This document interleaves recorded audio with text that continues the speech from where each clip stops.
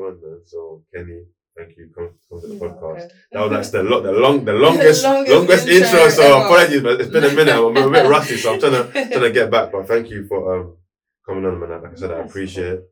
You know, it's not easy opening up about these things and just like sharing to people what you've been through. Like, so I kind of wanted to say take it from the start of the journey, but I feel like I'll rather use the word more experience, because I feel like grief's not a journey that anyone plans to be on. Yeah. So like 2019, 2020, that was, I think safe to say, the start of your, the experience. Yeah. So just wanted to share a bit more about, starting from that experience and how it's been, I guess, into more like, more present time. Well, thank you for having me. Firstly, to be honest, I never experienced grief like that. Like, I hadn't lost a family member that, not that I cared about, but like, it's like grandparents passed. Like, all my grandparents passed before I was 10. And I never got to meet them like that. So it's not a loss that I felt. I've lost friends, and that was painful, but in terms of like a family member, I'd never lost a family member. And then it just kind of felt like I literally felt like the whole world come down when my dad passed, because I was a daddy's girl. I was a proper daddy's girl. And I felt like it wasn't his time. Like, I felt like it's, because you're never going to be ready for anyone to pass. You know that death is inevitable, but you're never ever going to be prepared for it. But the circumstances around my dad's passing, I think, is what kind of started all of the shaking, if you like. Because he took his own life. Like, he battled with his mental health for quite a while, and he'd made an attempt or two on his life, like a decade before. So like the first time was like 2007, and it was me that found him, and I was just like, this is crazy. But because he survived, I was like, alright, cool, he's still here. But that was like the start of his mental health. And when I kind of think back now about it, there were sort of behaviours that he was exhibiting that were quite erratic, that could have indicated that he was ready to be done with it again, but you don't really focus on it. And when it happened, I just realized it was like, it's so clear how the whole day even went. The day just felt super normal. And at the time, my younger brother lived in Wood Green with his now fiance, and he'd said, "Oh, come round to us for a bit, come chill, we're gonna eat some food." So he invited me, my twin brother, my mum and my dad. All of those guys lived together. I lived with my daughter. So we were like, okay, cool, let's go.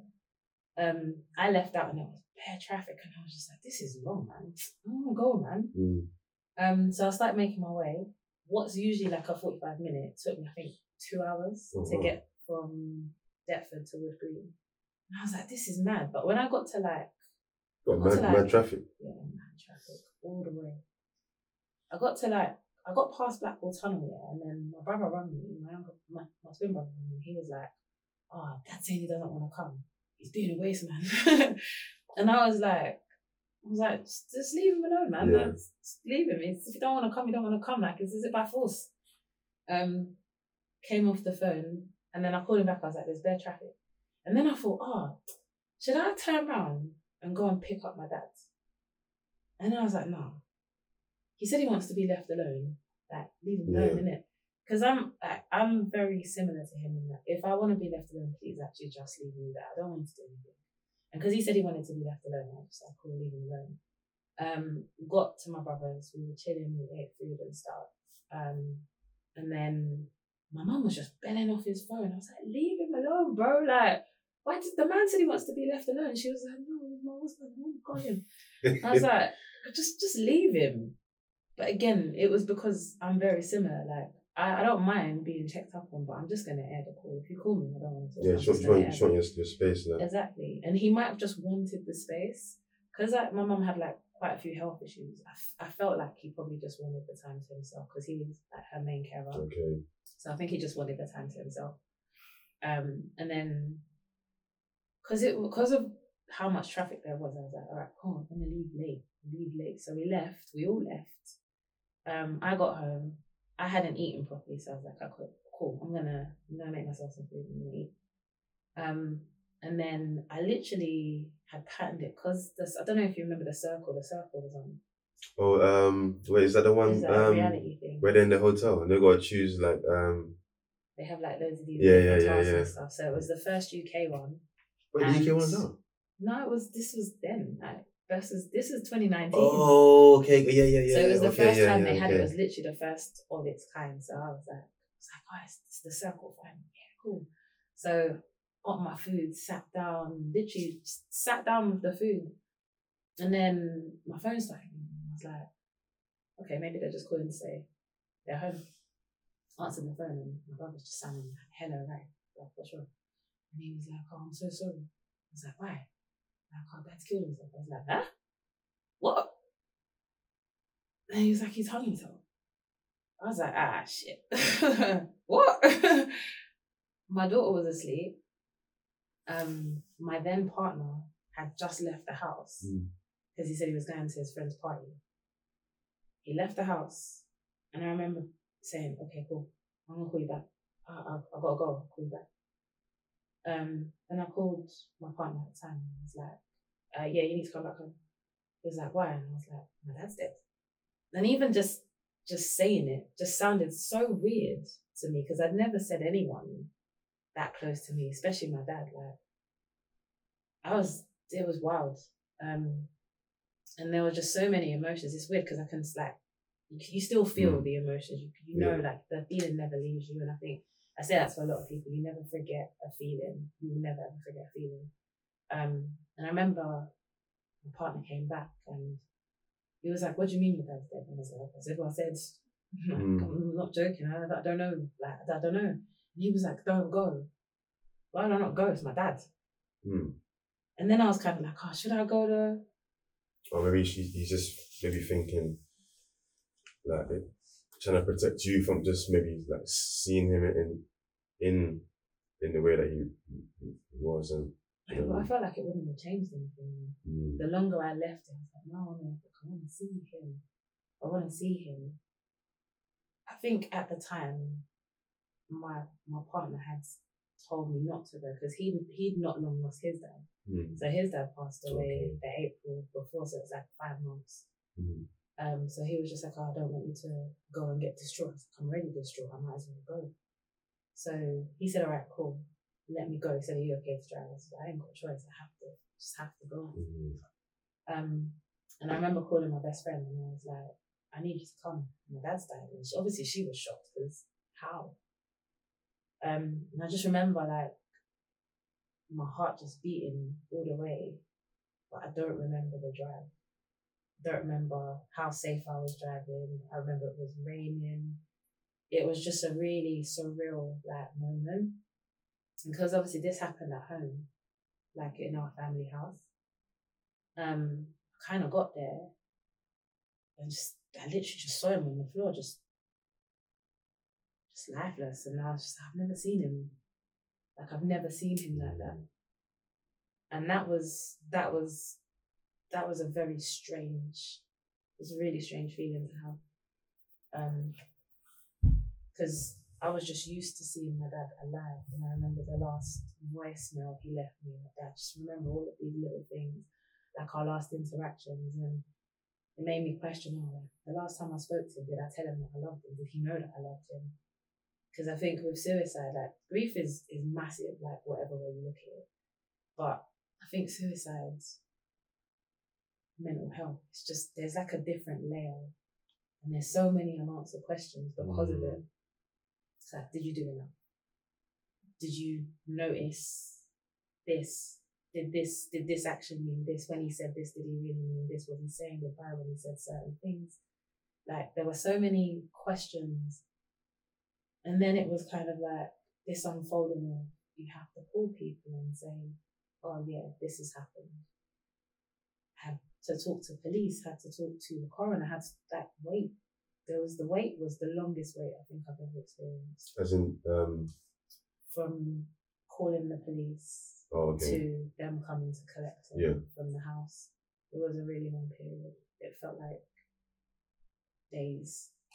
Like it was a really, really long period. But in the same stretch, it was kind of like, this is the last time we've got together. Like, that's what it felt like.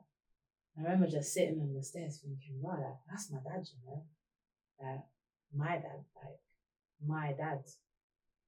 It was mad because obviously like we're African, so like everyone used to be like, oh, your daddy's little girlfriend, because I just followed him everywhere. Like I went everywhere with him, like, and I used to be like, oh, stop saying that when I was younger. And then it was like, no man, that's homie. Like, and obviously the older I got, like that was my homie. Like we never said we were friends, but that was my homie, man. And just being in the house with him that time, just being like, oh, I'm actually never gonna see him again. That was tough. That's the thing. I think it's almost like, again, I think we've because when you experience something for the first time, there's a lot of things going on in your head. You think to yourself, like, it's almost like that surreal moment. Because I remember, you know, we found out about my mum. Like I'm just there that moment. Because the thing is, prior to that, because she goes to Nigeria like back and forth. You know, like parents, that's like the second home. They always go there. So like, you know, we had a call from Nigeria, and I said she's a bit ill, and I'm just thinking, yeah, it's just mum, because she's always going up and down. You know what I mean? So maybe it's just one of those things. She just needs to just like, you know, pause, just relax a bit.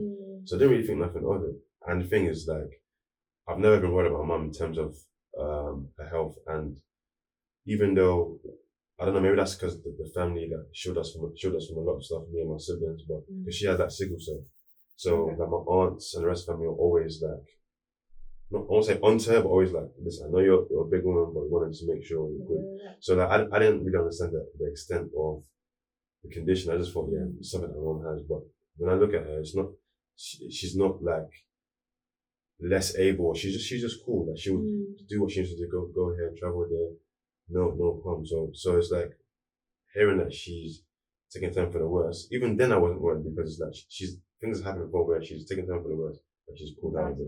So you just think, okay, this will be the same again. So I remember that morning, just getting ready to go to work, and I thought to myself, you know what?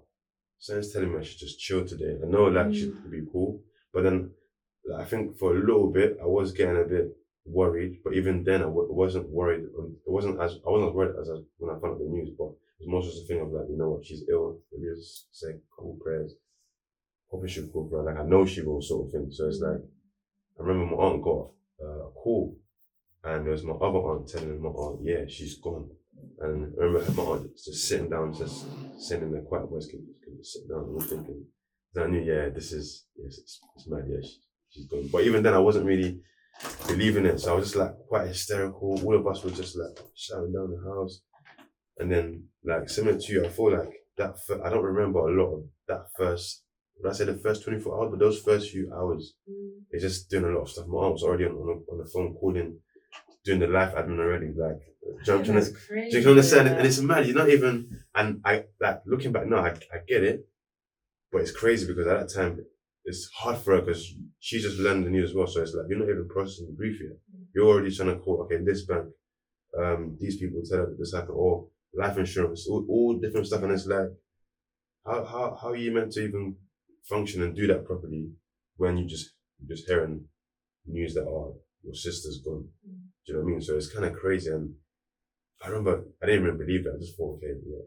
I didn't see her, but because she was in Nigeria at the time. So I'm just thinking to myself, yeah, like, no, they're probably going to say, you know what, like, our bad, and we just thought she left. I know it sounds mad. I know it sounds mad, yeah, but it's like, do you know what I mean? Like, you know what? LOL. Yeah, no, our bad. Because you know, it is like, You know, I'm not even gonna say that. I don't want to. But healthcare in certain places are a bit mad. Do you know what I mean? You know what I mean? So it's like, so okay, so if they said that, cool, you know what, we get it, but sometimes, like, you know, it's a very bad mistake, but okay, let's just say they did get it wrong, but I wouldn't have cared because they told me, yeah, okay, she's actually fine. That is just the magic words you want to hear, she's actually fine. But then, obviously, 24 hours past now, it was kind of sinking in, like, okay, oh no, it's actually not a joke, like, and then, even then, it was still a bit, it was starting to become real, it was still a bit surreal, but then it's actually going out there, like, and I think, so I think we went to Nige like a couple of days, maybe the funeral, rather than Nige, and the funeral was like maybe 3 or 4 days after.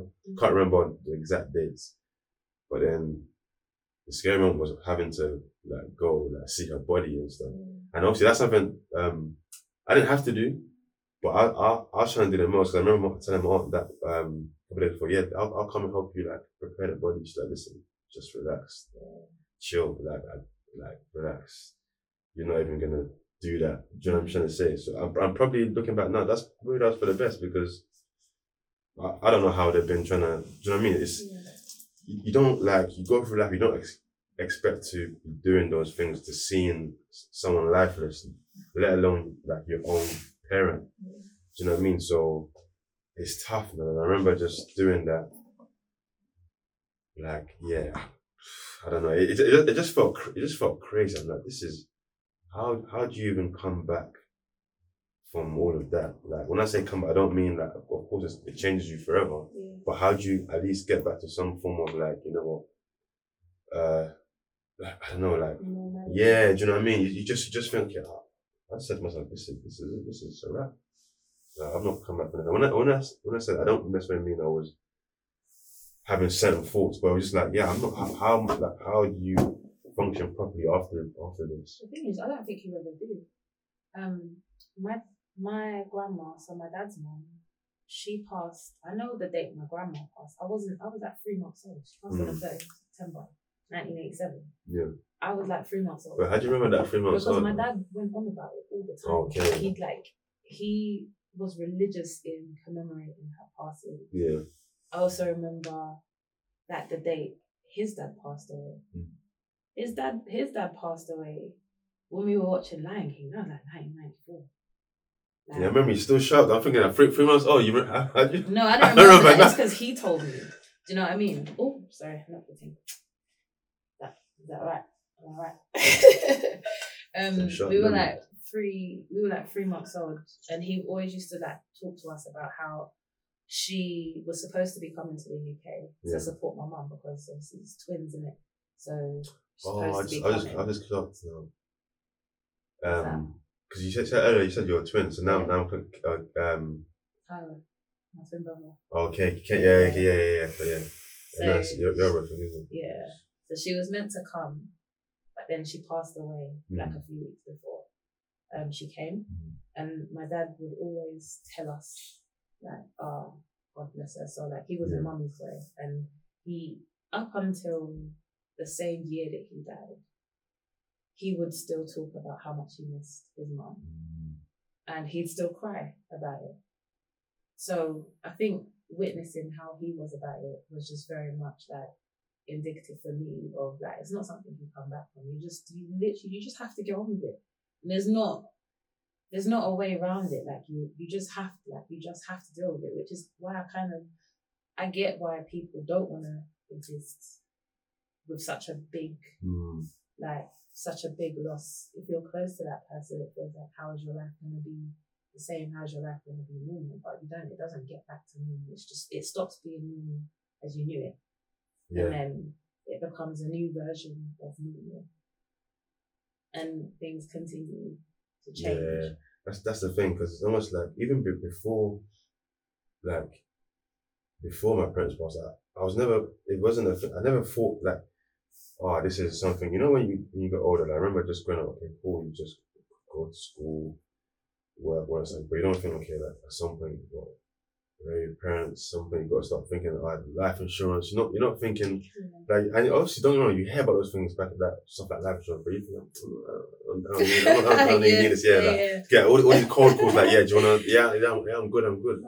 But now it's like, maybe start looking into it. So again, it's just like, I feel like grief is that, of course, it can happen to anyone, but I feel like it's really like half adult life, and it's crazy to say because obviously you don't want to live life, and it's not that I'm living life in some like dark way, you know what I mean? I'm just upset all the time, but it's part of life. As we're getting older, people around us getting older, and not even just that, people are losing their lives, and it's not necessarily a thing of something that happens. Grief is something that happens when you get to an age. It can happen any age.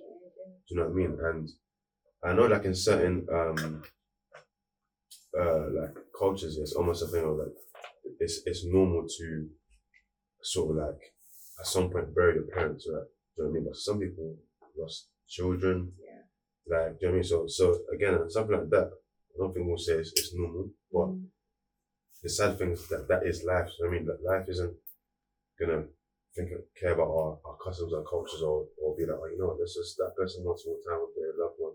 And that sounds mad to say, but that's what it is. That's why it's like it's the key thing is okay, trying to like not get over that, but like live like with that group.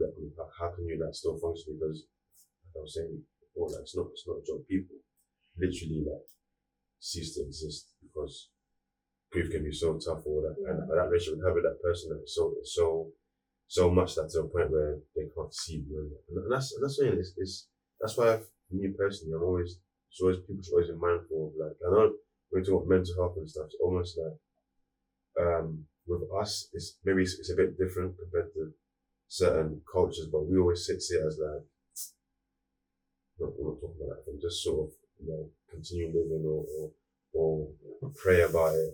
And again, I'm not sort of denouncing prayer and stuff, but sometimes like it's deeper than that.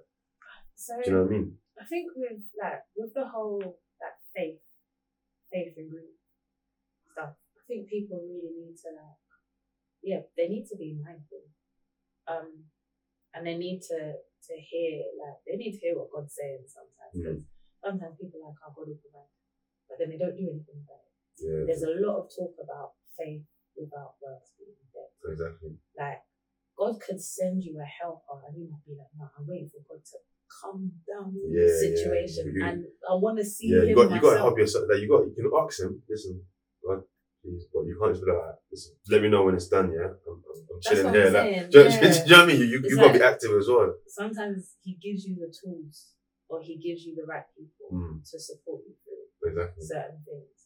But I think there's so much focus on I reject mental health. This is not our portion. It's not our portion. Like, and I think it's more our parents' generation. Yeah, that's what I was gonna say. Because I after I had my daughter, she's 8 now. Just not long after I had her, I got postnatal depression. So I kind of sought out the help. Like, I got counselling. There were so many things that I tried, and I thought, you know what? Let me talk to my mum. Like, because at the time my dad was in Nigeria, because he was doing that back and forth thing. Yeah. He was like living in for a bit as well. And I said, "Oh, Mum, I've got postnatal depression." She was like, "Reject that in Jesus' name." And I was like, "Okay." She said, "Pray about it." So I was like, "It's not okay. Prayer, cool. You can pray for me. I'm not really in the mind frame to pray right now. You can pray for me, but I'm telling you that this is what it is." And she was like, "That's not your portion. You will not suffer. Depression in Jesus' name." Like, but I'm telling you because I need you to be aware that this is where my head's at. Like, so you can support me in prayer. So you can guide me. Like, tell me if you've experienced it, sort of thing.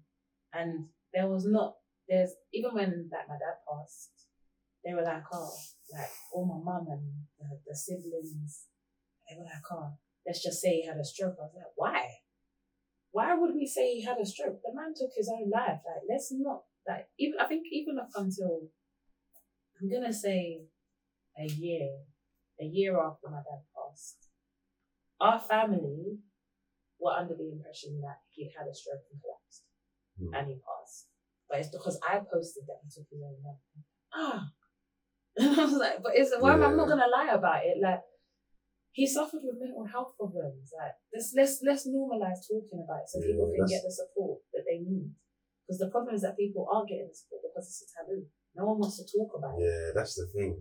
And I feel like it's interesting you saying that because I feel like that natural response is because maybe because they don't have the tools, and yeah, maybe it's fear of what will the other people in the community think, because something that that they don't really speak about. So for someone to go and say, oh yeah, this is how they pass it, it's almost like, and there's nothing to be shameful about, because it's just reality. And like we're not, and I think sometimes as well, maybe we do get certain like preconceived notions or stereotypes about of how we, like, certain demographics move. That don't being us, how we move in the sense of, okay, we're cool, we can just shudder things, but it's not a joke. Like it's not a joke, and the sooner, like, I feel like we're in a time where, like, because sometimes I think there's this thing of, it's the snowflake sort of mentality of, you should just sort of get on with things, but sometimes, like, sometimes it's not just about getting on. You have to literally stop and pause and think, actually, I'm not okay. And obviously, sometimes you might feel a bit like ashamed that telling people that, like, something's wrong with you. It's not that you're sick or you got a cold, but it's your mental health. And yeah, a lot of the rebuttals, you can see a therapist. It's cool, and that is good advice. But sometimes, maybe because we're not used to those conversations, so we kind of deflect from it naturally. In a way, like, in defense of that, mom at the time, she's probably thinking, well, no, we're not ready for this sort of discussion. Yeah. But that's the reality. That's what I'm trying to say. So you've done nothing wrong either, and she's, in a way, like, maybe she's dealt with it the best way. Like, she felt. Yeah, do you know what I mean? So I feel like Arjun, it's different, where, like, conversations around these things are a lot more open. Even though you said that your dad, even though he lost his mum, like, he still feels like, we're still speaking about it. So, and sometimes you might think people just get on it, but it still hurts regardless of what age. Yeah. Do you know what I mean? There's no, like, and that's the thing. We always say it's normal to lose parents at certain, but it will still hurt. Yeah. Do you know what I mean? There's no getting away from that. It's still gonna hurt regardless whether you're 25, 30, whatever age. Do you know what I mean? It's still the same. So that's why you always gotta be very, like, gentle with people, and especially, like, again, it's always this. I always feel like it's always around men, or like men. Yeah, the same one that area. We don't talk. Yeah, you see a lot of people who go through stuff, they don't talk. And then when you have certain things of, people taking their lives, and you're thinking, that doesn't seem like it was just like they were just chilled, or had a certain persona where, like, yeah, listen, I can do anything, but then you hear that. So that's why you can't judge a book by its cover. You also can't. That conversation around mental health needs to happen. There needs to be different things that facilitate it, or if it's not talking, something else that can help. Do you know what I mean? Because it's bad. Like, things happen. You hear someone taking their lives, and you're like, I had no clue this person was. So I know like it's a tough one. It's still a tough one to this day, but I feel like the more like we're transparent about it, the more maybe it might help him. Do you know what I mean? So I feel like it's difficult. Like, it's even bravery to even just, like, mention on Facebook, this is how we pass, because a lot of the time, it is tough. But imagine, people just thinking, oh, wow, like, you could easily just not mention that, but you're staying true to yourself, and you're I guess, that's why, like, it's important to, like, if someone's able to shine light on this thing, you shouldn't make anyone feel bad for saying something, because that's just the reality. I think people need to be prepared for what comes from opening up on a social media platform about certain things. You need to have expectations that people are going to ask questions. And if you're not ready for the questions, don't post. I think it's very, very, it's a very, very dangerous space, because not everyone is kind about these things. My dad passed away in the October, and I didn't post anything until a few days after his funeral. And even when I did post that he passed away, I turned off my comments because I didn't want people to. I didn't want the comments from people, because all I would hear, like, later on, I got a couple of inbox messages like, "Oh, sis, I'm really sorry, I didn't know. How could you know? You don't check for me like that, so it's fine." Like, I'm not doing it for sympathy. The people that I needed the support from, I've already got. Like, I'm posting it because this is why I've been a bit ghost. Yeah. And it broke me. Like, his passing, the whole process broke me, and because men deal with grief differently, and I learned that with my brothers, because how they processed it was very different to me. Well, how like, what do you think was different in terms of how they processed it compared to? I was more vocal. Okay. I'm a vocal person in comparison to my brothers in terms of feelings. I speak about my feelings a lot. They don't. And I didn't know how. I think even till now, I don't know how they process it. Like, if they're okay. Because men don't speak. Sometimes you've got to drag it out of them. And it's sad because, like, I think it goes for everything. It's not just grief. Men don't feel safe to. I feel, this is my opinion, men don't always feel safe to speak about their feelings because it's not seen as manly to express emotion.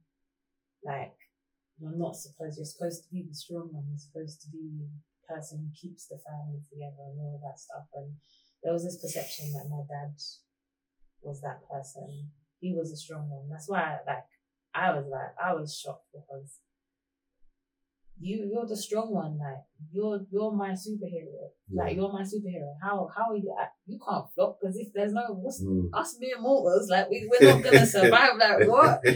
Like, how can the captain of the ship be going down? Like, that's mad. But he didn't speak. He never spoke about his feelings, because it was weird for men to speak about their feelings. Like, that expression, man up. Don't be a sissy. Like, don't speak about your feelings. Just be hardened. We don't do emotions, we do logic. That kind of energy. It's not safe. Because this is why there's, like, men don't feel safe, and they'd rather internalize it. And it drives them to other places. Women, we talk about feelings all day. Sit on a podcast, sit on the phone, anyone who will listen, talk about our feelings all day. Everyone knew how I felt about my dad. My brothers never really spoke about it. Yeah. And I think that's why a lot of the time, because a lot of them do speak about it, when men are speaking about it, sometimes people say, "Oh, why are you talking like girls? That's what girls do." I mean, and sometimes, maybe it is said as a joke, or just, but even with that, but I also feel like as well, even with touching on the whole, like, speaking about feelings, I feel like for me, it's not so much speaking about it, it's just speaking about it in the right environment, like, one to the right people. Like, I'm not saying, like, like, if I can't speak to one of my friends about how I'm feeling, I don't mean that they're a bad friend. Maybe it's just certain friends. Yes, exactly. So you have certain friends for certain things. Yeah, and I think, like, as I get older, I realize that that's cool. That's okay, because before maybe you see friendship as okay, as a all rounder sort of thing, where, like, you can speak to them about this, you can do this, that. But sometimes that's not the case with some friends. Like I know that some friends, maybe it's just me, I'm in my own head, but I know there's some friends where, like, I'm not really I know some friends I'm not gonna speak about certain things, and I may never work with them. It's not a thing to say, like, they're not good friends, but I just feel like maybe that's not really for them. That's more so for certain friends. Do you know what I mean? Certain friends that I have, maybe I know I can speak to them, but maybe because I've spoken to them about certain things in the past, so I know, okay, if I should do so now, those are my go-to for certain things, and I think that's cool as well. Like, I don't think there's any I don't think there's a problem with that. I think that's fine. It's not a thing where you value one friend more, but you just know. Just more aware of your friendship, that I don't know, like, just aware of the capacity. Yeah, aware of the capacity. Do you know what I mean? It's not. You know, so I think, but it is important, yeah, to just not only to speak. I mean, speaking is not mandatory, but speaking to the if you are going to speaking to the right people and you're in a like safe environment. Like, you know, some people, like, I don't know, maybe your brothers, their things in speaking, maybe it's something else that helps them mentally. Do you know what I mean? So I feel like it's just like everyone has their own ways to process, but it is tough. It's tough, and yeah, like I can't even imagine, like, as sort of going through grief as well, but I can't even imagine like going through grief under those circumstances, because it's like what do you do? And again, you mentioned earlier, it's the questions. Yeah, you have to be ready for the questions. Like, and I always was something I sort of like, I say let, but sort of learn to understand with when people meet their lives. Often they say, someone always pointed out something to me that really stuck with me. Because a while ago, I interviewed someone on the podcast as well about her sister taking her life, and she said something really important. And she was like, sometimes when people think of suicide, they just think that person wasn't happy with their life. But she said with her sister, in her sister's case, it was more so they was going through a very hard time. They wanted that particular time to end, not necessarily their life. And it's so, I think that's so important to understand from that point of view, because it should help like tear away all those stigmas. But unfortunately, you're still gonna have those stigmas regardless. But when you think of it like that, kind of you deepen it a lot more. Like it's more, not just about, you know, their life. That's why a lot even when you hear news of celebrities or they're taking life, you always feel like, yeah, they were happy. In their last moments, they were probably smiling and they, you know. So it's deeper than that. Obviously, I'm not going to say I understand everything on suicide based on that mentality alone, but it's just it's part of it. It's part of it, and I feel like maybe maybe the issue, and maybe it's not no fault of our parents' generation. Maybe they didn't have the tools to understand. There was no one out there really speaking about mental health. It was just like maybe just okay, like just do life, like, you know, look after your family, look after your family, give them a better life. But then what about looking after yourself? Like, what do you know what I mean? We're just so like, we've been like not programmed, but we're just internally we're just sort of just go. We don't really stop and think. I don't think anyone does. Like, we don't take the time to actually take stock of ourselves, and I think the older you get, you get more and more priorities. But it's weird because I said this literally this morning, because I went to the gym, and I was like, you have to be so intentional about choosing yourself, be it your mental health, like your physical health. You have to be so intentional, and it's not that you're deprioritizing like what your other responsibilities are, but you just have to find the means to prioritize you. So whatever that looks like, whether, like, for me it's childcare, whether it's can you have my daughter for a couple of hours? I actually just want to go to the gym. Just need a minute. I need a minute by myself. I don't want to focus on what she needs. I want to focus on what I need. And in order for you to kind of be the best version of yourself, particularly when you have dependents, you have to take that time, because if you don't, you're going to find yourself in a position like my dad's. Just because he prioritized everyone, he never prioritized himself. He never ever prioritized himself, because his duty was to his family. He was very much like a family man, like, I'm doing this for my family. He sent us to boarding school in Nigeria for 3 years. It was his decision. My mum weren't on it. She weren't on it at all. She was like, no, they should stay here. And my dad was like, no, it's for their future. They need to go. It's gonna cost a lot of money. And it did. Like, sending 3 children to private school in Nigeria is mad. That's it. Because I know with boarding school, it's more so like you're staying there, whereas private school is obviously it's a private school where like you don't necessarily stay on the premises, or like boarding school is more so you're in a boarding school. Oh, but you stay. Oh, okay, yeah. And what was how long did you go? 3 years. Okay. Yeah. And what was that like? For me, because I'm a girl, it was alright. It was alright. I don't know. I always heard tales of boarding school. I'm thinking that you got shipped. That's what it was. Like, it was that was always like a It was a punishment. Yeah, like you know that sometimes when you're bad, listen, I'm gonna send you, and you think sometimes they're bluffing. I They're thought I bluffing, was yeah. bluffing. Yeah. Like I remember one time I thought it was peak. You know, I got in trouble in school, like, and my mum was saying, yeah, I wanna, you know, there's one auntie's gonna come to me to Nigeria, and I'm just thinking. So I remember just out of fear, I was just writing a letter of how I wanted to stay. To who? To my mum. I told my sister that basically just tell mum, like, you know, I'm not on it. I don't want to go. I want to change. I want to get into no more trouble. It wasn't like it was this match up, but the thing is, when they use that as some sort of scare tactic, yeah. But you never really think it'll prove it. But sometimes it's just like almost like it instills that fear in you. Like, well, listen, you know what? Yeah, I'm not, because you just hear what is you think is strict, certain bedtimes, or you know what I mean? You just don't know what.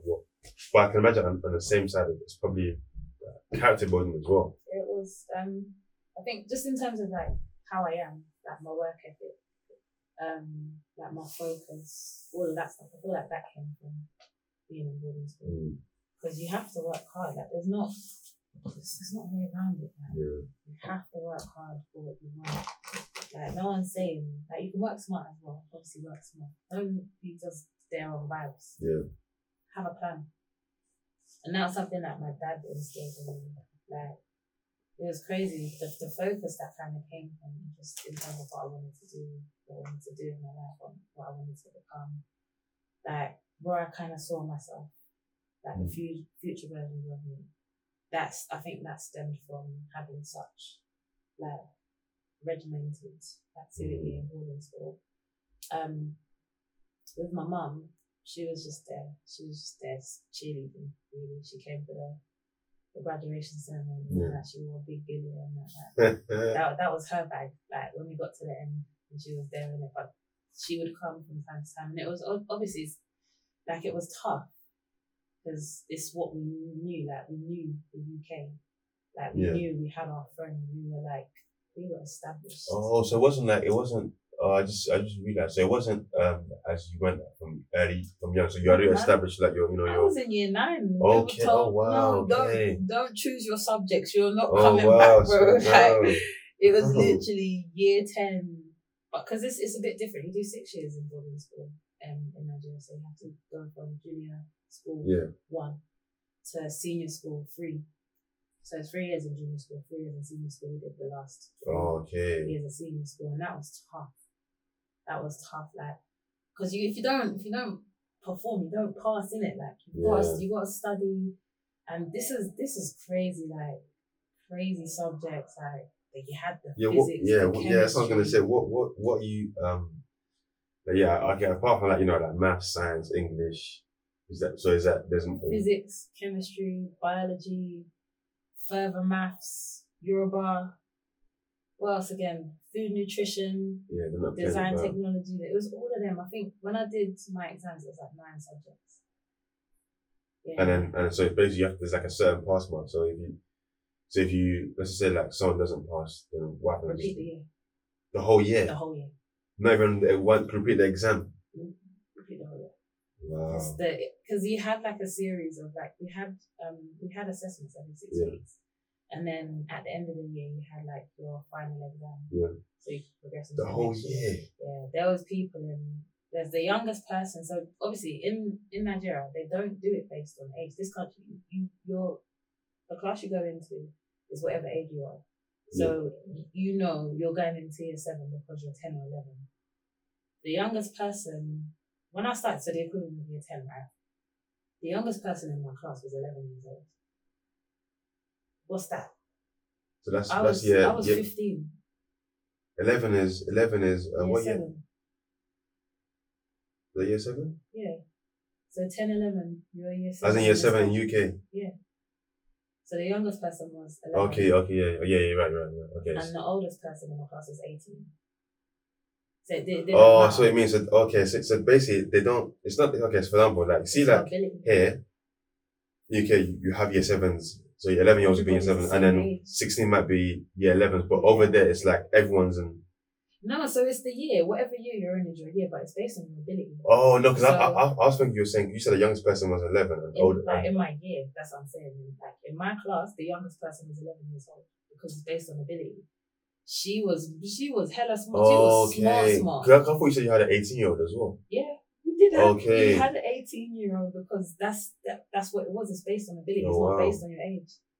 Oh wow, yeah. So you have that's to. That's next level of pressure, though. That is. Imagine like you're there working hard and you think you're there 18 or so, and 11-year-olds like just demo you're there falling behind. That's what I'm saying. But you're forced to work hard and you become accustomed to working hard. It's next level discipline, though. I don't know if I send my future kids to. Well, I don't know actually. I don't think I send them to boarding school. Maybe because I'm just thinking like, I always hear like it's massive. But it depends and it depends. But yeah, so something like that is definitely character building. Like if you come out the other side, as in when I said that you actually went there to study, work hard, and not just like get involved in whatever all sorts of things that will sway you from doing what you need to do there. Yeah. I'm sure you come out with a whole different mentality. Like I think it's a valuable experience, and I think if both my parents were alive, I would tell them now. Like I'm grateful for that. I don't think I articulated just how grateful I was for it because I've not seen it. Like I hadn't seen it in my life. I hadn't seen it manifest in my life until more recently. And it's to the point where I said I would send my daughter to Nigeria for boarding school. But if I did, I'd go with her. I wouldn't leave her. Okay, yeah. I'd move to Nigeria for a bit for her to be in school so that I was nearby. Because she's half Caribbean, I know the dad will talk smack, so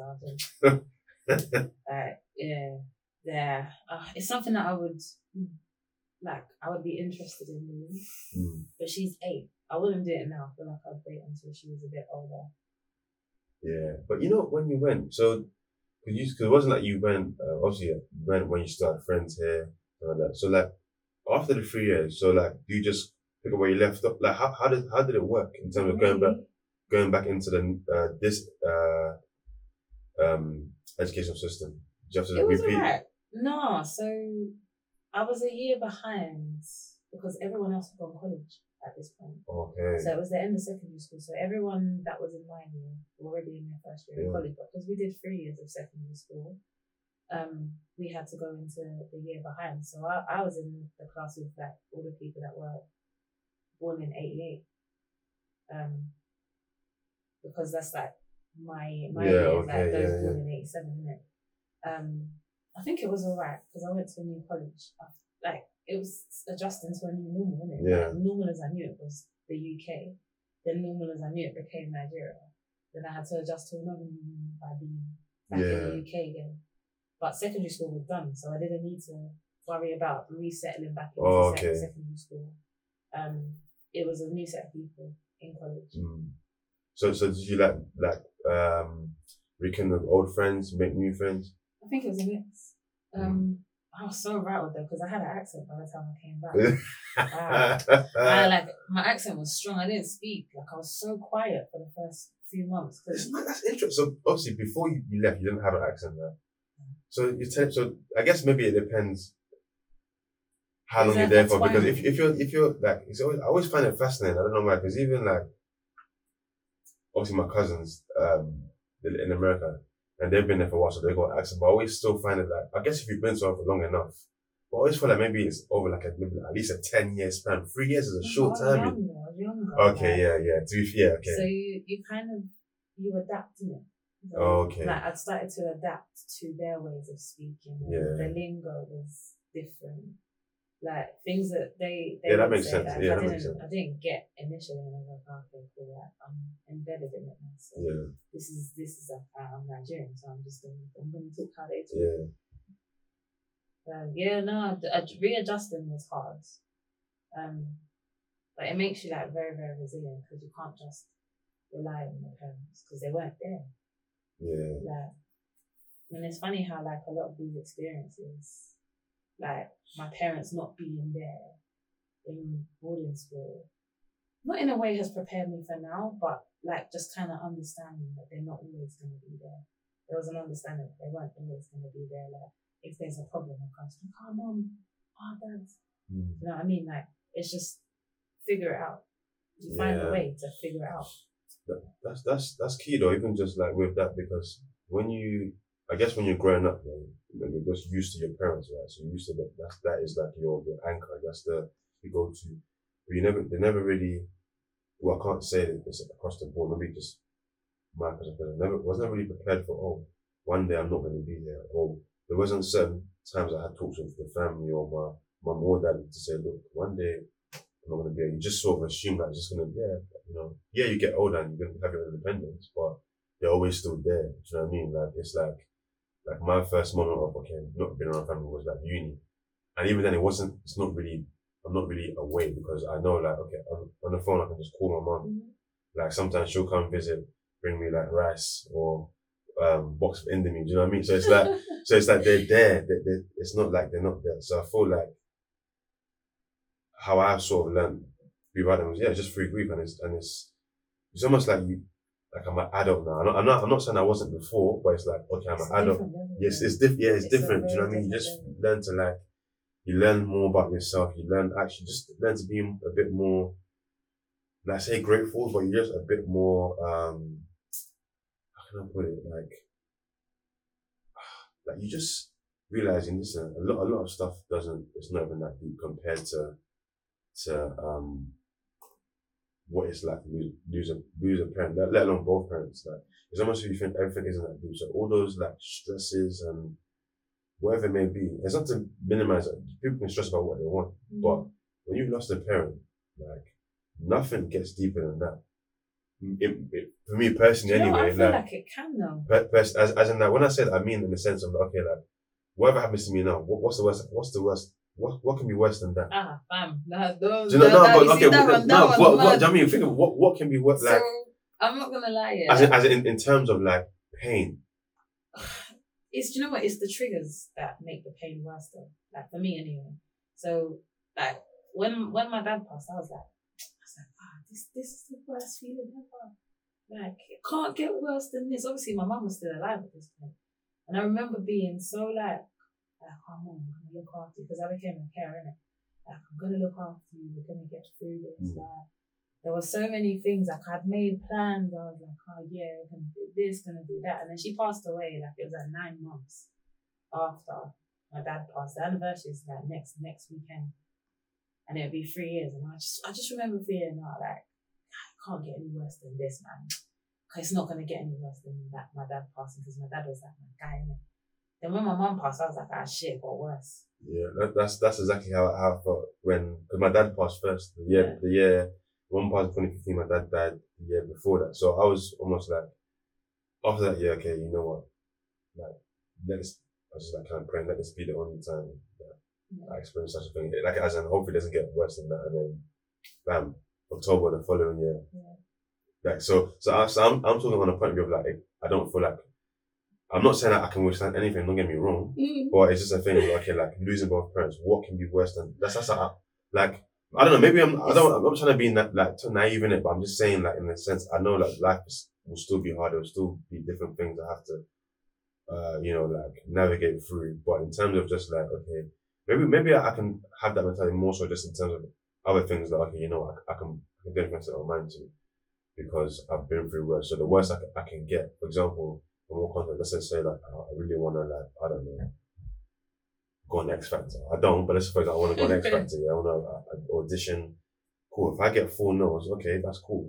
That's not going to compare to losing parents. So I guess with that, I'm saying it's more a thing of like, okay, let that motivate you to like do things because yeah, okay, even though you may not be successful, but the downside of it is not going to be as worse as bad as losing both parents. I don't know. Maybe I didn't explain that properly, but I just mean it in terms of that. Like, I know what you mean, but like I can say like my whole chest that it can get worse. Things can get worse because obviously, like my mum passed, and I had like the additional layer of like managing my daughter's emotions as well as mine. Yeah. Around grief, and sometimes she gets it. I'm like, why are you crying? It's not your mum, bro. Like, but then my health took a turn for the worse, and it's the triggers that came with that. It's the triggers of normally my mum would do this. Okay. Normally my dad would do this. So, like obviously, like you would have seen that little bits on like my page and that. But like, I got diagnosed with cancer in 2022, yeah. And the whole year before, yeah, I was like, life could get worse, man. They said, I found a lump, yeah. Like, I found a lump, and I was like, call my best friend. I was like, I found a lump. And she was like, it's fine. Went to the doctors, it's fine. So the whole of 2021, I was like, everything's fine. And it was the beginning of 2022, literally the day before I got diagnosed, and they were like, we're going to need you to come in. And I was like, yeah, but I've got a call with you tomorrow. They said, no, we need you to come in. And I was like, I can't come in. I've got to deal with my child. I can't come in. They're like, okay, we'll call you. And as soon as I came off the phone, I was like, everything's not okay. Everything's about to get worse. I know everything's about to get worse. Everything is about to get worse. So the day after they called me, and they were like, we basically got cancer. I was like, fuck. Fuck, it got worse. It got worse. Like, it actually got worse. And now I live with this, like, this notion of it can always get worse. It can always, like, it's just worse as you know it. Losing both parents is the worst you have felt in that moment. But I promise you it can get worse. Yeah, do you know what? I mean, that's the thing. That's where in something like this, where it's just about, because we don't know what, we can't control those things. Just pray and just, God, please just. Because again, it's not to say that you walk around like, listen, that's what parents. It's not even that, but it's more of a humbling thing where I lost my parents, so I know things can get worse like that. Like, prior to 2014, I was worried about kids. My first last holiday in Ibiza, like, I think, life's good. 2014, 2015 onwards, I don't know what's around the corner. I'm just thinking life's good. So again, like, you just never know. And that's why now it's just more of a thing, as you get older, like, these things just humble you. And it's not to say we were like, being like, our egos were crazy before that. But I mean humble you in the sense where you just start to reflect, this life that we have here, literally, it's so unpredictable. And it's not to say you can't, live life making plans or live life just, wishing for A, B, C, but you can do that. But also, I just always say, whilst I'm doing that, I just pray that, I can, the things that I'm thinking about can manifest, because as we've seen, life can take a turn at any point. 100%. No warning. There's no like, let's just give this person more time to live, quote unquote, life.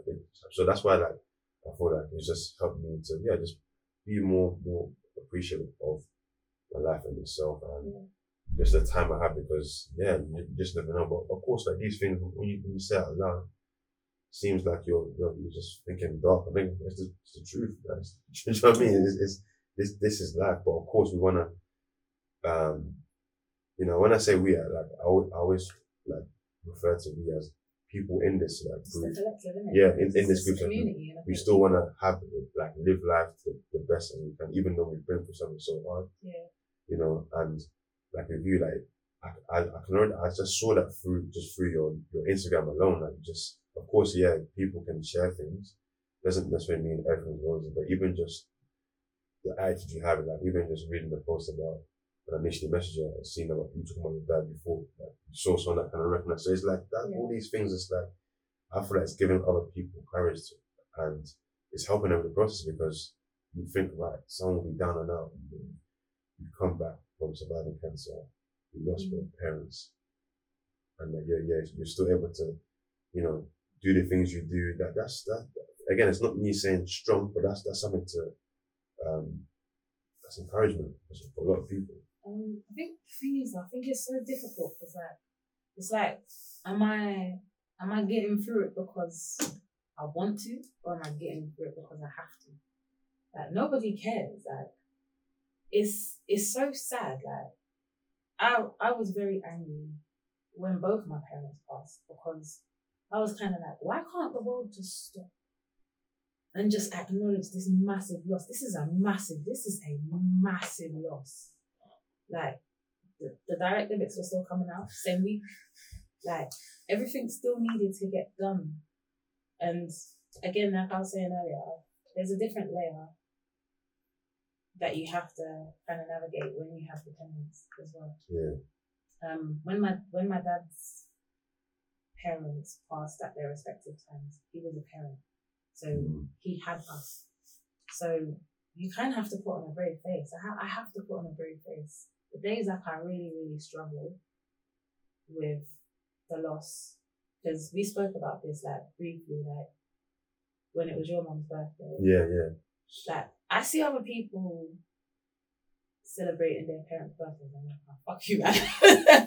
And not like her, like I'm not envious, like I'm not like her, like Bunny, like I'm happy for them, but in the same stretch, I'm like, like I never got that opportunity, and it's hard. It's not. Listen, it's. I agree, man. It's not because I get like that a lot of the time. Like even my mom's birthday was in July, and it was the 60th, so that's like one of the milestones. And I'm thinking to myself, you know what? It's crazy. Like I remember the 50th, like we had a party. Like if she was alive, it would be the same thing as well. Yeah. And sometimes when I just hear people, and again, I like it's not me hearing people, but people will be like, having arguments with their parents. I'm thinking, it's all relative. It's just and again, I'm not saying that that let me not say that just because I've lost my parents doesn't mean people can't have issues with their parents. But in my head, I'm thinking to myself, you know what? If it can be resolved, just resolve it, but because you just don't even know, or when you just feel like people are not appreciating their parents, and then I'm thinking, I'll play devil's advocate here. You can't hand in your heart say that you always appreciated your parents the way you could have done. Like, and you will always have like certain questions that you might even be like, if they were still here, I would be doing this, I would be doing that. That's cap. It's cap. You might not. Yeah. Like that's a good one, because you're right. So when I say that, it's not me saying that there wasn't points where listen, we're humans and we're not perfect. So there's probably times where our mum was getting our nerves or our dad was getting our nerves. You're just I was just thinking, your mum's asking you that you want to come to this party, you're thinking, I don't go to this party. I don't really, not really trying to. So again, don't get me wrong. So we've all been through it, but I guess when you go for grief, you just kind of appreciate. You know what's crazy? Maybe I should have gone to more parties. Maybe we should have just. Do you know what I mean? But because you don't, and again, we don't know what's around the corner. And it's not. So with that same, with that same approach, in the moments where you see someone else not necessarily appreciating their parents, you're seeing a snapshot, isn't it? You're seeing a snapshot of them not appreciating their parents. It doesn't mean that they don't. Like, there's some people, they are beefing their mum or beefing their dad hard, and them ones, I think they need prayer. That's their own. But we've all experienced moments where we were like, go away, man. I know I aired calls from my mum. I know I aired calls from my dad. I don't want to talk to you right now. It didn't mean that I love them any less. Like, even in the night before my mum passed, she called me and I was getting my daughter ready for bed. And she wasn't feeling well. And then I was like, okay. I was like, I'm just sorting out my life. I'm going to call you back. And then she said, I feel a bit like I feel really, really hot, because it was really hot. That summer was really, really hot. And I remember saying to her, I was like, stay hydrated though, please. And she was like, I will. I said, no, I'm being serious. Stay hydrated. Drink more water. You need to drink more water. And I was like, I'm going to call you back. Let me sort it out. I'm going to call you back. And then I was like, I love you, Mum. I'll speak to you in a bit. I remember coming off the phone. I didn't know that was the last time I was going to talk to her. If I did, I would have stayed on the phone with her. But I didn't know, did I? And the point is, we never know. Like, we don't have sight on when someone's last days are. Like, with my mum had a lot of health issues. And the year before she passed, so it was like June. Actually, no, why am I acting like I don't know? June the 30th, 2019, she was in hospital. She was unresponsive and she got taken from the house. And my dad called me and was like, your mum's unresponsive, she's in hospital. She went into a coma. And then they were like, if we have a do not resuscitate on her file. Like, why? They said, it's gonna be too dangerous. I said, no, please let it be dangerous, like trying it. And then miraculously, over the course of the night, she came round. And me and my twin brother stayed in hospital with her until she was allocated a bed in the ward. And then went home. The day after was my daughter's birthday. That's why I remember it. The day after was my daughter's birthday. And I was like, I remember going to the hospital because my dad sent a video of my mum sending a birthday message to my daughter. And I still have the video. And I remember going to the hospital and I was like, I swear to God, if you ever pull something like that, I will kill you myself. And I remember her laughing so hard about it. And I was just like, no, don't do that again. That's scary. And I always... It's like, what's happening? Every year that goes by, it's almost like we're passing our, let's say, death day, but it's like we don't, like, you know, some passes, obviously, they don't know when that's going to be, but I don't know, it's just so mad, because when you think about life, you think to yourself, like, I never thought this would be happening this early on. And sometimes, that's kind of like, I don't know if you've seen, this joke with Bang Things, if you've seen the film, you've seen Captain Phillips. Sorry. No, okay, so, okay, no, but basically, with that, so it's like, I think with that film, there's, Tom Hanks, and he's like without ruining, in case you want to watch it, basically he's like some guy that's controlling like a ship or something, and then it gets infiltrated in it. Mm-hmm. So like, what I was gonna say is like with life, sometimes you can, like I said, it's not wrong to like plan out your life and have these aspirations, but life can just come back. Well, listen, you're not in charge. I think. Do you know what I mean? You're not in charge. Like, you're not in charge. Like, you're not. That's crazy. That's how crazy life can be. Like, make all these plans, but ultimately, you have to just hope and pray like they manifest, because you just don't know how things are gonna go. I think it's smart to live in the moment, but also plan for the future in case you're still here.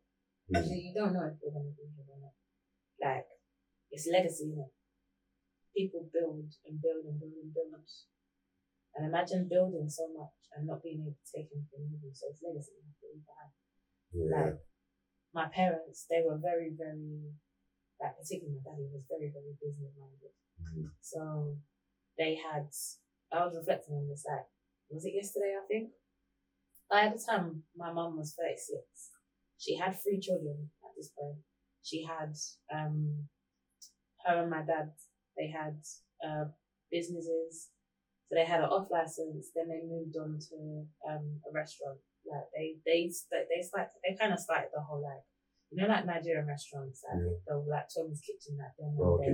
That's that. Wait, Tommy's Kitchen. They have one in Deptford. Is that new? East Nard. Tommy's Kitchen is old school, man. Was that before Enish? Tommy's Kitchen. See, my parents were the blueprint for Enish. In terms of Nigerian restaurants, that was their thing. Like, so people would always go there. Like, so we used to do like, they used to have like an off license, and then they would sell food out the back. Yeah. And then my dad was like, let's stay there.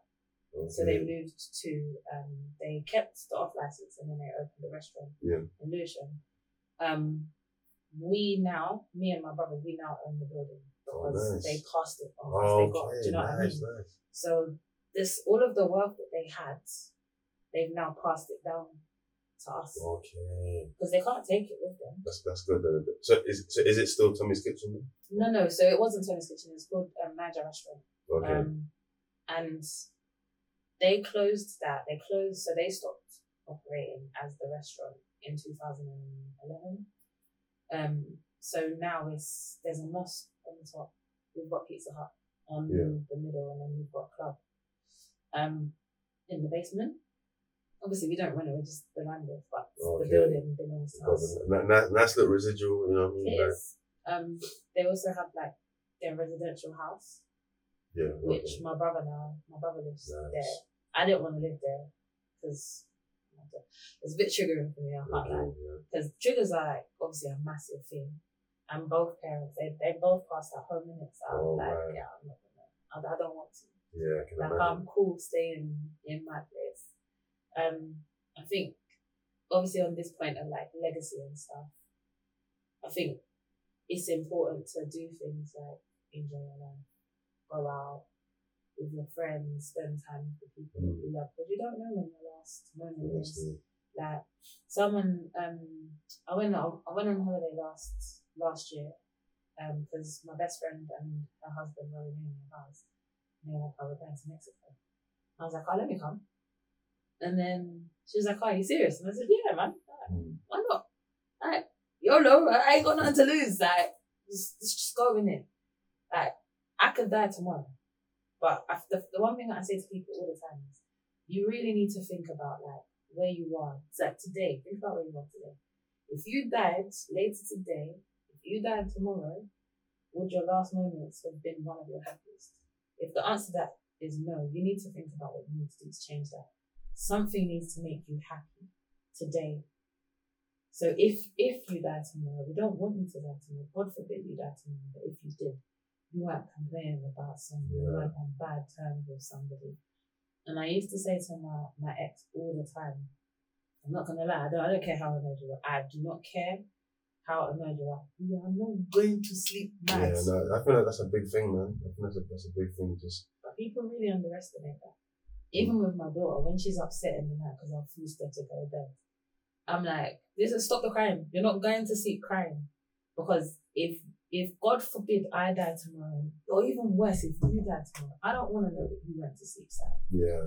And that's a massive thing. I think people just really need to focus on like being happy in their moments. Be happy in the moment. Take advantage of like the life that you have right now. When people throw me a motive, they're like, "Oh, can you come out?" I'm like, if I've got childcare, I'm there. Like, I'm there. I'm out, like, as much as I can, because, like, why not, innit? This life is too serious, you know? Like, and people are like, "Oh, yeah, but how do you stay so happy when both your parents are dead?" What's my choice? I don't have a choice. If I stay unhappy, it's not going to bring them back. It's not going to change anything. The thing that I have control over what makes me happy. So I'm going to choose the things that make me happy. Choose stuff that makes you happy. Because if you go tomorrow, bro, and you weren't happy, no one's even going to care. And this is what I'm saying, like, nobody cares. And that's the sad thing. Everybody's life is just going to get on. I, obviously, it's been nearly 3 years since my mom passed, nearly 4 years since my dad passed. People ain't really checking how I'm coping, like if I'm coping. The only time people know I'm struggling is if I'm like, had a bit of a wobble. When it gets to Father's Day, I hide. When it gets to my dad's birthday, I hide. My dad's birthday was last week. I hide. I don't chat to people. I don't want to chat to anyone. Mother's Day, this year was the first year that I had to make more of a decision. I had to change the narrative about celebrating Mother's Day because I was hiding. But then in that time, me focusing on poor me, I don't have a mum, meant my own daughter didn't have a mum because I was not present. And I had to be really, really intentional and say, you know what, the more you focus on you not having a mum, you're actually robbing your own daughter of having a mum. Because you're not present at all. She had to look after me. And I was like, that's wrong. She's a child. Like, she shouldn't, it was literally a thing of, if you died this year, she would not have had a mum for a few years already. So what difference does it make? So I had to try and change how I thought about Mother's Day. And I allowed her to celebrate me. Of course, it was my own money. She ain't got money. So I was like, "Oh, let's go out to eat. Like, where do you want to go to eat?" She said, "Oh, it's Mother's Day. You choose." And she gave the power back to me. Yeah. So obviously, I paid for it. But it's just money. Money comes and goes. Like, money comes and goes. Like, if you go, the money ain't coming with you. So just spend it. I work very hard. I do like my government job. I do my personal training stuff. Like, I have loads of little bits of money coming in here and there. But I'm not gonna lie. I am very YOLO. Like, so I feel like God will provide. If God doesn't want me to have something, my card will get declined. That's my whole vibe. So if there's a motive, I've agreed to so many motives. I'm like, cool, I'm there. I don't know if I've got money to go, but I'm gonna go. I made a commitment to a $6,000 holiday next year. I was like, you know what? If God don't want me to go, like, I just won't be there. But I promise you, I'll find the means to pay it. Honestly, that is what everything you said about that is literally my rationale for just, I should have probably done this, but you know what? Yeah. And the day, the way I see it, it's like you're like I don't know if it's like I'm guilt tripping myself, but it's like, you know what? I've been through a lot, so this is deserved because think about it, like, you know, a lot of people you just think, they wouldn't want you to do that. I know my mum for a fact, yeah, both my parents wouldn't want me to. Of course, like grieving is natural if you've gone through loss, right? Mm. But I know they'll want me to still live the life I want and be happy. Mm-hmm. Because similar to you, is like, okay, I'm robbing my friends and family of me. So like, God forbid that's what happens to me. The last, remember, he was so sad, like, you know, we saw him, like, that's the thing, I'll never want anyone to feel sorry for me, regardless if I didn't go through it, but even more so because I go through it, I don't want to, you know, poor Jay, his mum, you know, his mum passed, yeah, looks, I don't, you know what I mean? It will never be that, do you know what I mean? Because at the end of the day, like, I know, like, my mum, yes, it hurts, it's still sad, do you know what I mean? It never goes away, but I know for a fact, I don't want to, I'm conscious about that, I don't want to, you know, my lot, wherever it may be, not to say, God forbid, I'm not going anywhere anytime soon, but I don't want to be living life out of misery, like, do you know what I mean? Or feeling sorry for myself. So when I do these things, like, you know, talk about grief, it's not, you know, trying to, like, generate any sort of, like, sympathy, but this is just the reality of it, you know what I mean? But at the same time, it's up to us to, like, you know what? We've got to live this life, man. We deserve it. We actually deserve it. Yeah. Because, yeah, come on, people die every day. Don't get me wrong, but at the same time, like, you can go through something like that and you're not coming back up. Yeah. And don't remember, this is not to say that if someone is struggling to come back up, going through such a large, I guess, large volume of loss, but like we're still here, and that's, you know, for some people might say as, that's down to them, but I say, okay, that's down to God and just. Mm-hmm. So like, I know he's got me, so like, no, so I deserve to, if it's the holiday, just justify everything you want to do by that. Yeah, it may not make sense. You may think, okay, right now I haven't got the thing to do this, but you know what? I deserve this, rather than, because no one cares. The thing about it this way, and it's not to say that, you know, people have a right to move on with their lives, in it, but cool. Maybe after the first year, people don't remember. People don't remember birthdays anymore. When people the funeral's done, everyone goes back to normal, and you have to navigate this whole new space of living without the person, because everyone comes together. Like, you have people in your house every day. Do you need food? Do you need drink? Do you need childcare? Do you need this? Do you need that? Do you need any support when you lead up to the funeral? Funeral comes, funeral goes. After the celebration of life, because obviously, the funeral bits are very, very, very sad. Yeah. Cool. After you've done the funeral reception, and everybody leaves, you send out a message to say to everyone, thank you for coming, and that's it. For everyone, and that's the thing. It's almost like that is life as well, but at the same time, it's also more reason why you should just put yourself first. 100%. Like, of course, sometimes, like, cause I think that's something I struggle with. I'm trying to, like, okay, get my head on it, just learn bit by bit. Learn to put yourself first. Learn to, without any sort of guilt, or because you're right, no one is gonna, don't get me wrong, I'm not saying your friends don't care about you or your family don't care about you, but at the end of the day, it's up to you. It's up to you to let, you know, what I need to do for me. And sometimes that can be hard to think clearly about it because you've got other things, maybe responsibilities. Yeah. Or so you may think like, maybe right now I need to think about this person, that person, but sometimes, no man, you gotta learn to put yourself, because no one's gonna do it. Mm-hmm. And that's one thing my mum always did, put herself first. So I think it's reflecting on that. I remember to myself, you know what?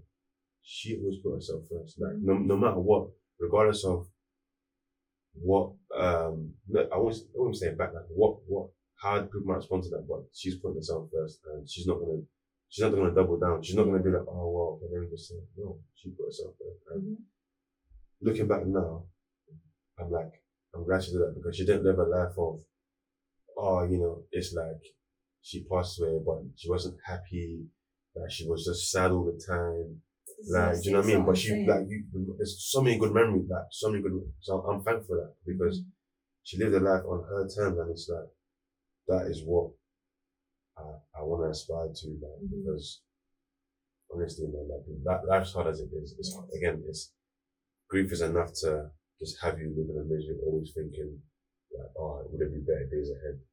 And sometimes you wish someone will tell you that, but you have to say, no, you know what? Sometimes just give them a say, no, like, you've been through a lot, like, so nobody can't make you feel any less than. You got to put yourself first. Sometimes it may be hard where you got to let people down as a result, not because you're trying to just. I'm not saying go out there and just be like being an idiot towards people. Or, do you know what I mean? But just put yourself first. If it's like however that may be for you, it depends. You know what it looks like, but don't feel like, oh, I've done this, but I really wanted to do this.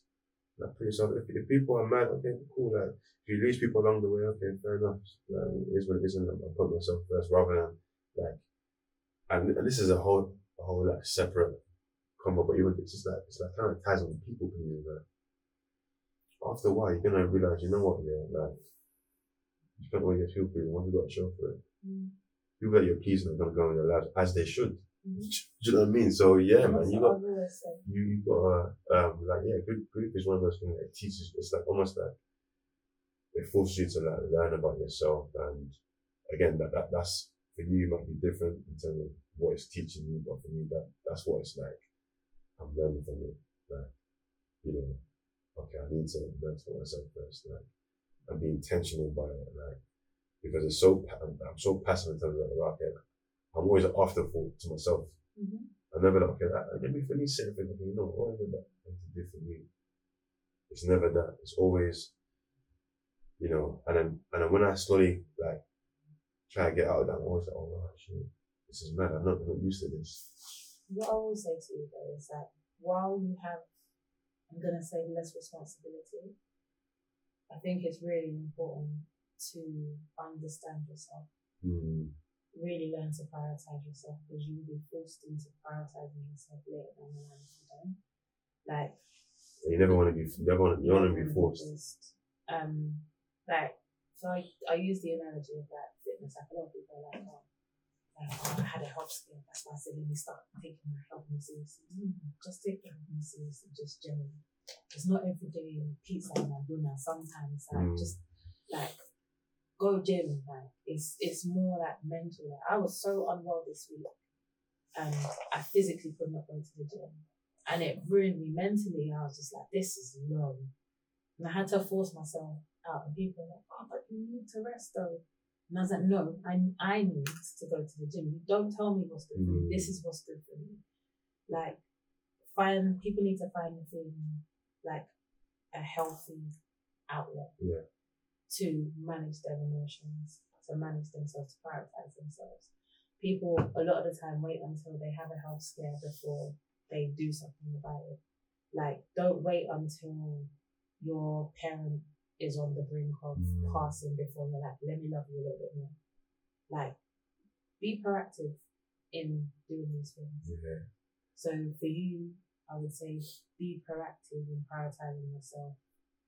Like I was saying earlier, my dad didn't prioritize himself. He prioritized his family, which is very admirable, very noble thing to do. He was a man's man.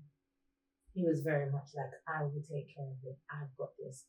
My younger brother has taken on a lot of that. Like, he prioritizes his family, which is brilliant. But on balance, he also knows how to prioritize himself. And sometimes he's like, I love you lot, but if you, I'm on my own thing. I'm gonna go and do my own thing. Same thing with my daughter. Sometimes I'm literally like, I love the bones of you, but leave me alone. This is not for you. Anything that I can bring you in on, I'm going to bring you. But right now, this is me.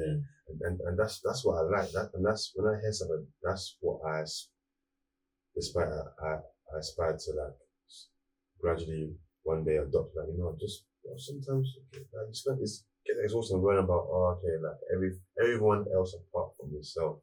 Always overthinking about, like, do you know what I mean? But afterwards, like, okay, how long are you gonna just be doing this where, like, you don't put yourself first? If you just, like, sometimes you want to go do your own thing, whether that's, I don't know, whether a solo trip or whatever it may be, whatever you feel that all. is you need to do for you. Do it without thinking, oh, but what if I can't do it? No. Should I do it? Oh, let me tell this person that, what they're gonna think if maybe I didn't call them because I didn't bring them in. Maybe they wanted to go travel to that place. Do you know what I mean? All these, you know what I mean? Bro, if you wanted to go to questions. Like, you could be like, oh yeah, I'm gonna go, I don't know, Rotterdam.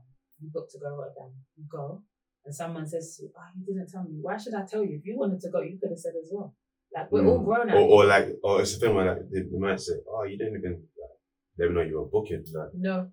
Like, if you felt like you might want to go, then you could have said something. We both didn't say something. The difference is I booked it. Yeah, but that's the whole point. Sometimes you want to do your own thing. It's cool, man. Like, it's not. We need to normalize that, because when you're in, like, particularly with this grief thing, you are on your own. Yeah. And I know we've said a lot, like, people don't care. It's not they don't care in the sense of, F you, I don't care. It's that their priority is not you. Like, your priority is what's making you happy. They're prioritizing themselves, and rightly so. Yeah. But like I said, funeral will pass. Someone might check in from time to time in the car, how you coping. But I'm not gonna lie, like, I don't feel like I get asked a lot, like, how you coping with your grief on a day-to-day, outside of the anniversaries, the birthdays, the Christmases, or when you vocalize like that you're triggered by something, that people don't really ask. People don't ask about, like, the fear that you might have. Like, for example, me, my biggest fear, like, right now, I don't know if I want to get married. And I don't know if I want to get married because I can't even watch people's wedding videos without getting triggered. Like, I can't watch somebody's dad walk them down the aisle without thinking, like, that's never going to be me. Like, I can't think about, like, I saw someone's, there's an influencer, Lydia Dinga, she got married recently. Yeah, I think so. Was it recently? Yeah, it was quite recent. Okay, I think I've seen, I saw it was this year. Yeah. So I saw, like, some parts, and I remember watching it. Someone sent me the whole, like, the whole Insta post. It was a reel, but it was long in it. And I remember someone sending it to me, and I was like, why are you sending me this? Like, this is triggering as hell. Like, it's a beautiful wedding. I don't want to take that away from her. Like, she ain't checking for me like that, so it's fine. But this is triggering. There's all of the build up. There's all that people's mums praying for their daughters on their wedding day. I'm never gonna have that. Yeah. There's like like, I've got aunts. I've got, like, my brothers there. Like, if you got married, I've walked you down the aisle, bro. It's not the same thing. Like, I love you for it, I appreciate you, but it's not the same thing. But no one is checking for you like that. People don't check in on like your mental and how that stuff affects you. There's the last year, I don't go church on Father's Day, don't go church on Mother's Day. This is the first year I went to church on Mother's Day, and I struggled. I went to church on Father's Day, I cried all the way through the service. And that, my church family had me, and I loved that. But it's not the same. The one person that can take this pain away is not him. There's nothing I can do about it. There's nothing you can do about it. It's not your fault. It just is what it is. But this is why you have to prioritize yourself. Every single motive I've gone to since, I'm gonna say February, I've gone by myself. I'm not taking none of you lot with me. If you want to come. I'm telling you, this is where I'm going. I'm not going for you. I'm going for me. Yeah, exactly. You're not putting you're more so, listen, that's one thing. If you want to come, cool. It's not like, but I think they're doing this. You're not checking in like, this is what I'm going to do. You're just doing it, and you're not worrying about And again, I feel like I want to be where you are, where like, okay, you know what, just stop, just for a little bit, just think about what you want to do for you. Like, it doesn't have to be anything like important or what you want to do for you. You're planning it though. I'm trying to say, stop planning it. Just do it. Yeah, that's what I'm saying. It's always a thought that, okay, let me find out before I can do it. Do I have to overthinking it rather than just doing it without worrying about others. But yeah, it's a learning. It's a learning thing. And you're gonna learn. Like, the older you get, you're gonna learn all of these things. You're gonna learn that it is literally just you. No matter what way you look at it, it's not to be dark or not to be like pessimistic about anything. Literally, you've only got you, and you need to focus on the things that will get you through the day. Be it around your grief. If you can reach out to people and you can express yourself. If you feel safe enough to express yourself with people, then do. Yeah. If you don't, try and figure out a way that you can have your outlet to get through when you do have those moments. Because I mentioned earlier that with grief, sometimes you are thriving. Like at the moment, I feel like I'm pretty up there, like in terms of how I feel. Like I feel happy, I feel content. There are other days that I'm barely getting through the day. Like I'm on the ropes and I've got to do what I've got to do to get through it. Yeah, grief can have you on the ropes, but at the same time, you can get to a place where you're actually happy. It's not fake happy, but you're actually happy. Do you know what I mean? So that's a roller coaster, but it's just up and down. And honestly, and the thing with your story as well, which I thought was inspiring, because that having like even just like grief back to back. So it's the grief of the parents surviving cancer, and it's like all these things. It's like you're still here, like, to tell the tale, and I think that's beautiful, man. Because listen, life's not again. It's not saying the strong thing. Yeah, you are strong, but that doesn't mean everyone has their moments, man. Everyone can retreat and like step back from everything or go on a break, whatever they need to do. So I appreciate you coming on, and this doesn't necessarily have to be the last, because I think there's so much conversations around it. So I do thank you, man, coming on. I know it's tough. So I appreciate that. And before we go, I don't know, is there anything you want to plug? I know you do quite a lot of stuff. Oh. So anything you want to let them know about? Yeah, I'm a personal trainer, fitness instructor. I do a lot of fitness stuff. That's like my bag. Like I do a lot of fitnessy things, but I don't do like one style of fitness. I'm not a do 50 burpees and eat unseasoned chicken type babe. Like no, please. I believe in balance. Like I eat a lot, I drink a lot. I don't drink a lot. No, I'm not alcoholic. Let me just caveat that. But like obviously, I'm here for people who need an outlet. It's not just lifting weights and all of that stuff. Sometimes it's expressing yourself through like dancing, fitness, and that kind of stuff. Because I feel like everybody has it in them to move their bodies, be it like in the more conventional ways or in the less conventional ways. And I'm honestly like, I'm an open book. Like when people have questions for me about like all of this stuff, and even just coping on a day-to-day basis, even that, because I'm a single mum as well, like just coping with all of these responsibilities. Like I'm an open book, and I'm always happy to kind of be like, oh yeah, like let me guide you with whatever you need, sort of thing. But my main thing, like at the moment, is like I'm doing a lot of fitness stuff at the moment. So if people have questions, I was a big babe before, man. We never touched on any. I was fat, man. Like my nickname was Fatso. But we're not there no more now. Like I'm strong, and I can bench press anyone's dad, but like man, I'm a strong babe. But fitness is my thing. No, obviously I don't want to sort that put out there. I don't know, maybe you're being too modest, but you got tell them about the I don't know, I call it the masterclass you and Justine do. Oh yeah, sorry, I know, I don't want to okay, but this because it's not my thing. Oh, I'm even wearing Gymshark today.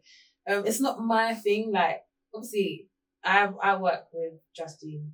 And I've done a lot of I've done campaigns with Gymshark with her. Like it's such a vibe. Again, I see some of the clips, and it's having having fun, man. It's her, man. She's that's my girl.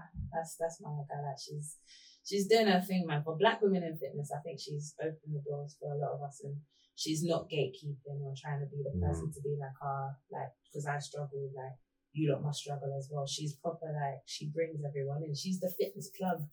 And I've known Gina for years, man. And it's so nice to see her realizing her dream and being able to be alongside her doing that stuff. Because in my wildest dreams, I never thought that I'd do anything with a brand as big as Gymshark. I've had some amazing collaborations. I've met a lot of amazing people.